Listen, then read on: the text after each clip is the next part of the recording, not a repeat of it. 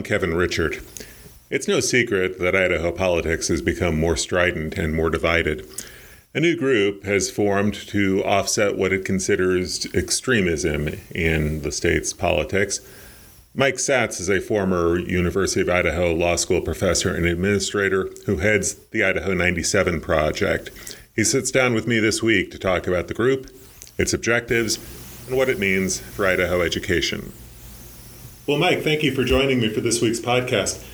Let me start with a simple question because I think a lot of listeners are probably just getting to know your organization. So what is the Idaho 97 project? What does that mean as far as the name is concerned, and what's your goal?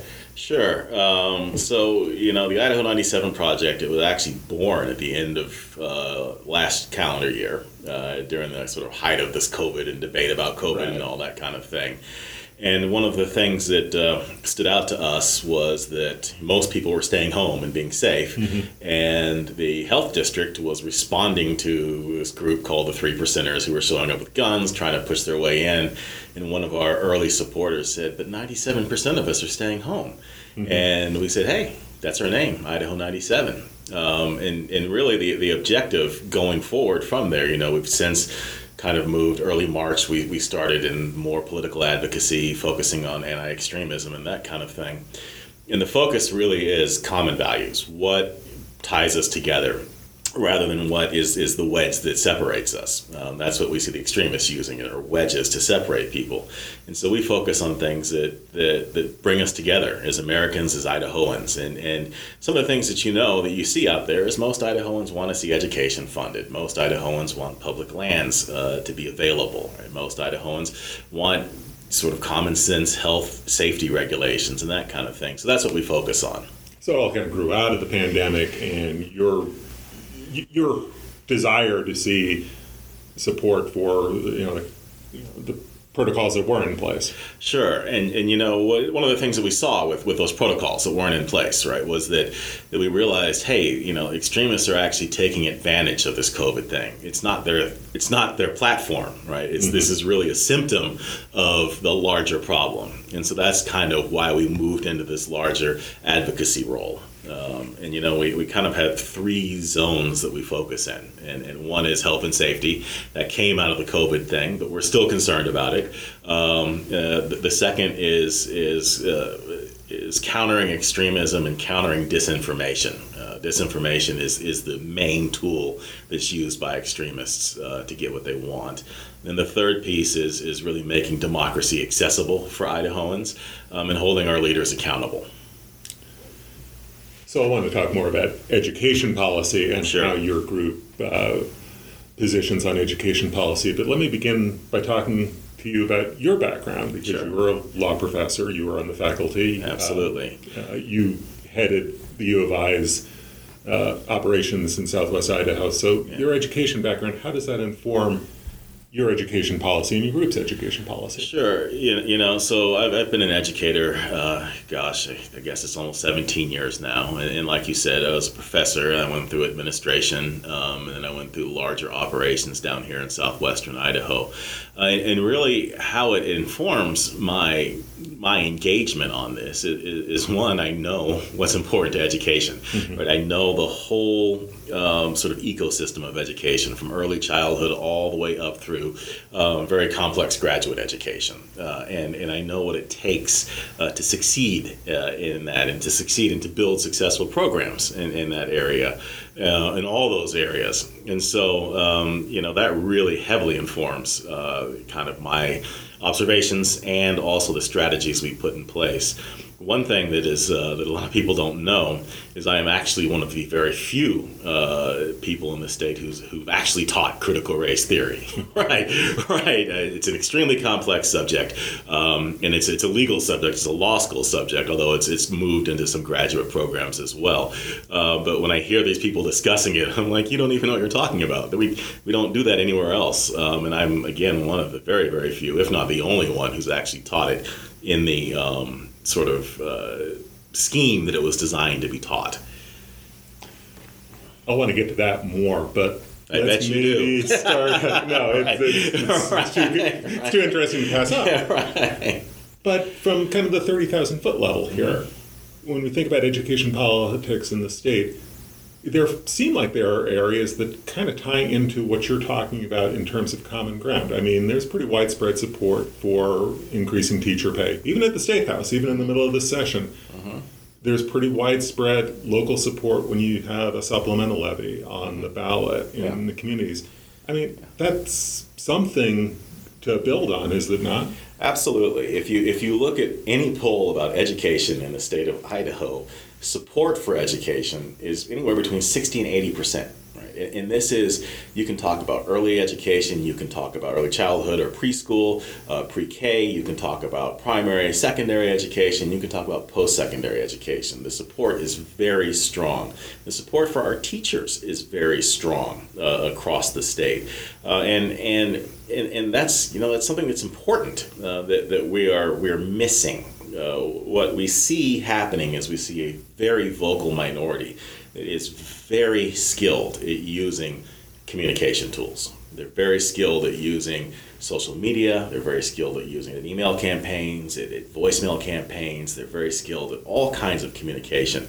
And we feel that they're really having an outsized impact on education policymakers. Now, at the same time, we went down to the State House and we talked to lots of legislators. And what we're hearing from a lot of legislators is actual fear. Not just fear from their political careers, although that's there as well, but we're actually hearing stories about actual fear. There's people with guns in the State House, they're sitting in the gallery when we're debating, and we're not hearing from anyone else. Well, of course you weren't hearing from anyone else during COVID, but we have to step up and we have to unite around these common values. And we have to understand we're going to have differences, right? Idaho's a conservative state.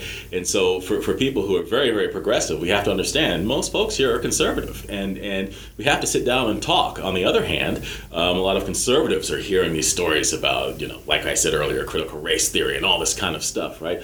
We need to talk and discuss, what are we really talking about here? What are we really discussing, and what are our values? And I suspect, and in fact I know deep down, that if we just sit down and talk, whether it's over coffee, hot chocolate, a beer, we're going to come together. We're almost, our Venn diagrams as citizens overlap in a remarkable way. And we need to really step up, the rest of us, to counter this extremist message that's out there. So how in that backdrop do you make a case in a conservative state for something like early education funding? Sure. What we saw with the grant and the debate in the House over that grant. Sure. Well, that was really abysmal. What really happened is it became a toxic issue at the end of the day. And people didn't want to deal with the fight, especially if you look at the end. If you follow our legislators, right, and you follow their social media feeds and you read their newsletters and things like that, they were working hard, and they were just exhausted. And I'm not sure they had it in them to do one more fight after that round. But what we need to do as citizens is we need to voice to our legislators what we believe and what we think. And the support for that pre-K grant was phenomenal throughout the state. I mean, it wasn't something that came from a liberal perspective, right? It was granted to the state by the Trump administration. Our congressional delegation worked on it. The governor wanted it. These are all staunch Republicans, and these are all very conservative people. And our businesses wanted it because we understand that the foundation to being a prepared worker in the business world begins in early childhood. Mm-hmm. Right? It absolutely begins in early childhood. And everybody knows this and understands this who deals with it. The citizens know what they need. And so we have to do a better job. I think a lot of people were taken by surprise by the aggression that came out from sort of the extreme right wing of the Republican Party and even farther right. And I think we have to do a better job going forward communicating to our leaders, no, this is what people want. This is where Idahoans are. Most Idahoans are middle right, and our leaders need to be more towards that. And on the other end of the education continuum, you've got higher education. You've got the budget cuts that were made this year. beyond the money aspect of it, because the universities say that they have plans to cover what they lost in the way of the cuts. What do those cuts say to you as a leader of your group and also as somebody with a higher education background? Sure. Well, it goes even deeper than that because I'm also a minority. But first of all, as the story has been developing about those cuts, and the story has continued to develop after the legislative session ended. And one of the things we learned was it was a legislator that was the person who said this. And no one has seen this video. No one has seen any of these things. It sure sounds like we saw a ghost and we said, oh, we have to make policy based on something that wasn't really there or is at least highly questionable. And that's problematic. That's problematic in a lot of ways. One, it is affecting people's lives, people's livelihoods. The Idaho 97 was heavily invested in protecting Jane Doe at the Capitol. And one of the things that we were involved in was helping people get op-eds about why we don't out sexual assault victims and that kind of thing. I called 3 different colleagues at the University of Idaho. All 3 declined because of the climate around education. Did not want their name attached. Yeah, and we call that the chilling effect. Sure. Right, and we call that, and then what the chilling effect is it silences free speech because people are afraid of it. Right, and that's what we're really seeing, is we're seeing fear really pushing people's decisions. We're seeing teachers who are afraid. We're seeing students who are afraid. But we're also seeing people pushing forward these ideas using fear tactics. Right? They're using these fear tactics about CRT, about Marxism, about all this other stuff, where all the people who are involved in this, no one can actually find any evidence of it, but they're using it to stir up their base. So fear is just everywhere. Fear is permeating things. And the last thing that people need to really understand is it's one thing if you're a legislator and you're a white male and you think, maybe we should be careful about this and maybe we should just pass a law to say, hey, watch out about this. But if you're a minority, a person of color in this state, if you're Native American, if you're African American, if you're Hispanic, if you're Asian, right, there's been a rise in hate crimes against folks. And this kind of legislation, this kind of toxic atmosphere signals people that that's okay. And we can't have that. And that's really what's most disappointing to me about what happened in this legislative session, is that we have some leaders who have really good leadership credentials and leadership experience, but they didn't stand up and do the right thing. And at the end of the day, my biggest fear is the outcome for people in the community when they have to deal with people who are now emboldened by this kind of behavior. What do you think is the biggest misperception about, when we talk about social justice, which has become sort of a catch-all at the legislature, when there's discussion about inclusion programs or diversity programs? What's the biggest misperception about those? The biggest misperception is that it advantages minorities, right? And that's just patently untrue. First of all, we have all kinds of programs that are focused on different populations based on what they need. Right? So I was, when I went to law school, I was a veteran. I had just been in the Navy for 10 years. I literally left the Navy, went straight to law school. I never even visited the school. I just went there. And that was a culture shock. That was extremely difficult for me to adjust to that, to adjust to literally 3 months ago, I was afraid I was going to get burned to death in a fire. And then here I am, and I've got a colleague crying because an exam's coming up. And I'm just like, but it's not that big a deal. But what's going on? I really had problems adjusting to all this stuff. And so we have programs in place for veterans who can deal with that kind of thing. We have programs in place for women, right, who are first-generation students. It doesn't matter if the first-generation student's coming from a farm or the first-generation student is a migrant and from a migrant family. We have different programs that are set up for those folks. And so to say that these programs, only affect this one group of people is wrong. But that's clearly what's being implied, right, in the discussion, the messaging, and the types of witnesses that they will bring up to talk about this, right? They always go to race, right away to race, right away to race. And that's just not true.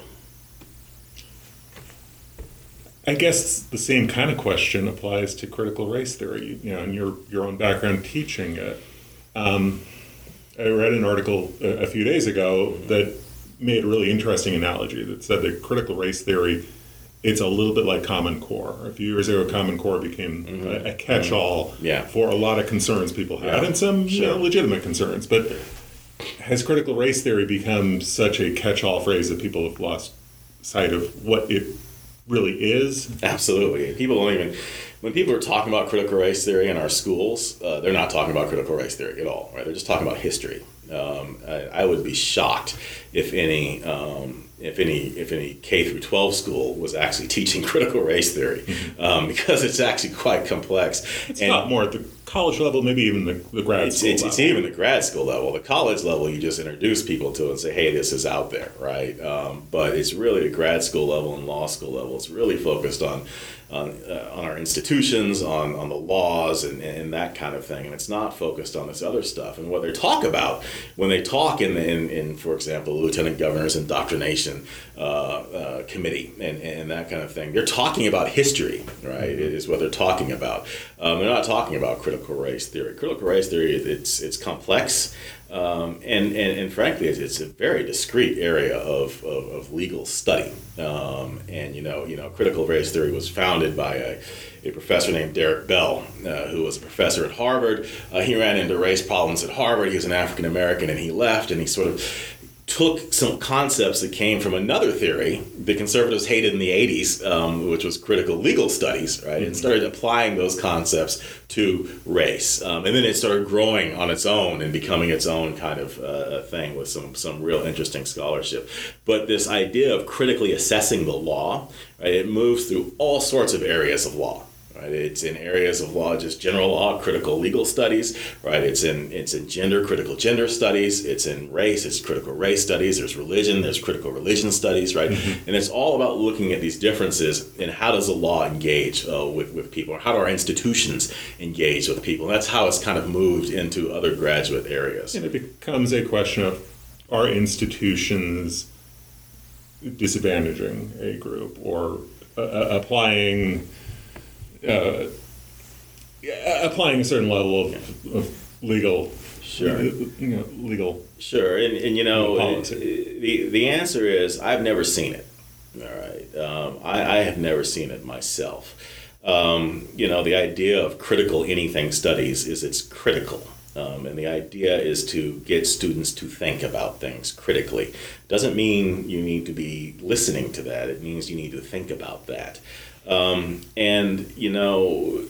One thing that's missing from this whole debate is that you're zeroing in on a subject matter and saying this subject matter is the problem, right? But what they're pointing to as being the problem is actually a substantive issue of how are people teaching the subject, right? They're actually zeroing on, and if a student's uncomfortable, well, that means that teacher needs to be trained, right, in a better way to engage students.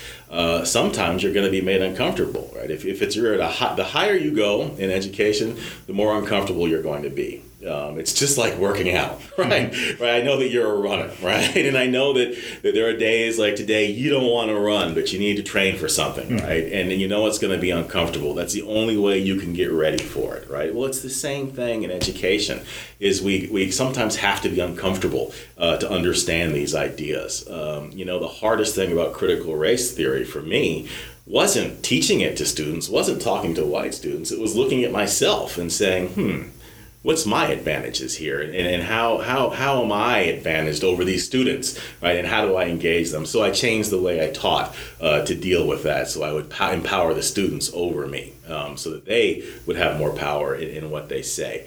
But that circles us back to it. We hear all these things about students are uncomfortable, students are being bullied, and that kind of thing. There's no evidence to that. However, if that's the case, the issue is really about the pedagogy of teaching, right? And how do we teach the students, right? And how do we teach the teachers to teach? And that's where the focus should be, not on the subject matter. Theory, and it's not about the practice. It's about the practice, not the theory. Yeah, it's about the practice and not the theory, right? And if students are being made uncomfortable for being who they are, if students are being bullied in class, well, that's never okay, right? That's not okay by anybody's standard. No teacher's okay with that. And if a teacher finds out that a student feels that way, the typical response is the teacher feels horrible. But that's what we need to be focusing on, if that's what the concern is, right? But to say we can't teach a subject, that's just straight up censorship. And that is just not the American way. That's not the Idaho way. We don't let the government tell us what to do here, especially in Idaho, right?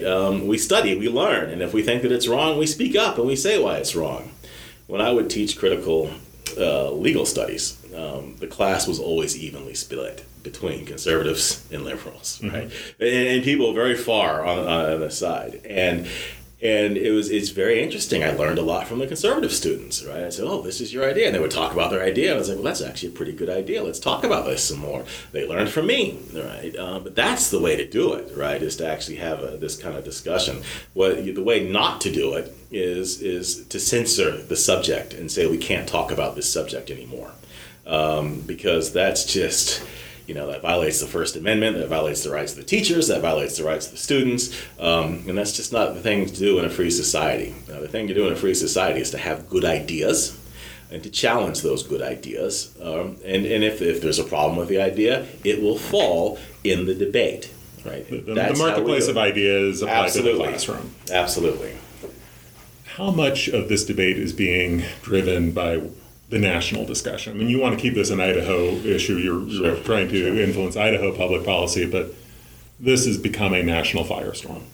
It is. It's heavily driven by the national issue. So I think that any observer of Idaho politics, I've been here 17 years, and it's not, not as long as others, right? But it's a decent amount of time to observe these kind of things. And what I've seen is in the past, Idaho would follow other states with these kinds of debates and discussions and that kind of thing. What has happened is Idaho has become the vanguard in the national debate, and there are a lot of organizations that are clearly focused on Idaho. Right? I mean, these organizations supporting this in Idaho are getting their support from somewhere. Right? It's not all generic in Idaho. Right? It's not organic support. And so clearly there is strong national interest in this, and they're looking at Idaho for these things. Like, so, for example, the anti-trans bill in education and sports, right? Started in Idaho, got exported across the state. Right? Dozens of states looking at it. Right. The CRT bill, we got it through first, bang, it went across much faster this time. And so while I think that, we're focused on Idaho because we're an Idaho organization and our name is Idaho, right? This is a national issue, and it's something to discuss nationally, although they seem to be getting an enormous amount of traction in Idaho. Mm-hmm. You mentioned, not quite by name, the Idaho Freedom Foundation, and to a large degree, I mean, your messaging, your personal messaging, has been as kind of a counter to the Idaho Freedom Foundation. This is a group that's been around, has a lot of legislators, in league with them. How do you offset that? I mean, in the end of the day, right, one is you have to offset the counter information at the popular level, and you have to figure out how to do that at the populist level. The second thing is you have to shine a light on what they're doing. A lot of people don't support them, right? A lot of people would not support what they're doing if they actually saw that they're the ones who are behind it. But really what has to happen is we have to start showing legislators, hey, if you're going to do what the Idaho Freedom Foundation tells you to do, then we're going to show you the door. And that's not an easy challenge, and I understand that's not an easy challenge, but that's a challenge that we just have to step up to, because what we can't do is we cannot allow this small group of people to continue to dominate politics in Idaho. If they want to be part of the political landscape, that's okay. That's just the way the world works, right? But right now, they're dominating the landscape, and that's just something that we have to step up to, and we have to unite across parties, across beliefs, right across the state to do that. And this is not an easy task. I mean, each one of those is not easy, right? Mm-hmm. The state, right? We have 3 states, even if you look at how Twin Falls is getting much more powerful economically. Maybe we have 4 states now, right? In our regional areas and things like that. And there's historical issues with that, historical issues with people of different parties and independents in the state and libertarians in the state. We have to put a lot of these differences down, and we have to look at what are the core issues that we really believe in together, and where can we find agreement there. What's happening right now is our core issues are being attacked. So we have a core issue that Americans believe in, public education. Well, public education is being attacked. The Freedom Foundation, Wayne Hoffman himself has said that he doesn't believe in public education, and he would like to see that he doesn't think the state has anything to do with public education. So we have to come together to counter that. And sometimes that means sitting down, if you're a very liberal person, sitting down with a very conservative person and saying, where are our core values? Can we meet and discuss policy here? Right now, we're not discussing policy. Right now, we're discussing destroying institutions. Mm-hmm. And it's a very different thing. And the paradox in this all, and I guess my last question is, you're trying to change this, you're trying to make these issues less partisan, you're trying to take some of the partisan, flavor out of this, but in the end, it's going to have to be decided either in a party primary or in a general election. Yes. Yeah, absolutely. And Idahoans need to treat the Republican Party primary as the election. I mean, at the end of the day, it's very, very important, because there are a lot of districts in the state where the majority of districts in the state where at the moment a Democrat's not going to be competitive, mm-hmm. right? And so really, who wins that primary is going to be the one who becomes that office holder. And so we need to take the primaries much more seriously. We need to take the Republican local committees, the county committees, much more seriously. Mm-hmm. One of the things that the Freedom Foundation has been exceptionally good at is basically taking over these local county committees, right? Well, a lot of these problems are starting down there. At the precinct chairman level. Absolutely. Precinct committee person level. What we need people to pay attention to that. And when there's elections for the precincts, you need to show up, right? And at the end of the day, the most important thing right now is we all need to refocus on participating in politics again. I think we've all become cynical to some degree or another. We need to put that cynicism aside, and we need to focus on participating again. Mike, thank you for taking the time. I'm sure we'll be catching up maybe closer to the elections. Absolutely. Thanks for having me. Again, that was Mike Satz, the executive director of the Idaho 97 Project. I should point out that we have invited the Idaho Freedom Foundation to appear on this podcast. The group has not responded to our repeated invitations, and we will keep you posted. That's going to wrap it up for this week, and it's going to wrap it up for the podcast. Hope you keep checking in with us at idahoednews.org throughout the week. Even though it's summer, there's a lot of news breaking in the education space, and we will have the latest for you there. Follow us on Twitter at Idaho EdNews. We tweet out our links and any bulletins on breaking news. Follow us on Facebook and join the conversation there. And check back with us next Friday for another edition of this podcast. Until then, I'm Kevin Richard. Have a safe and wonderful 4th of July weekend, and we'll talk next week.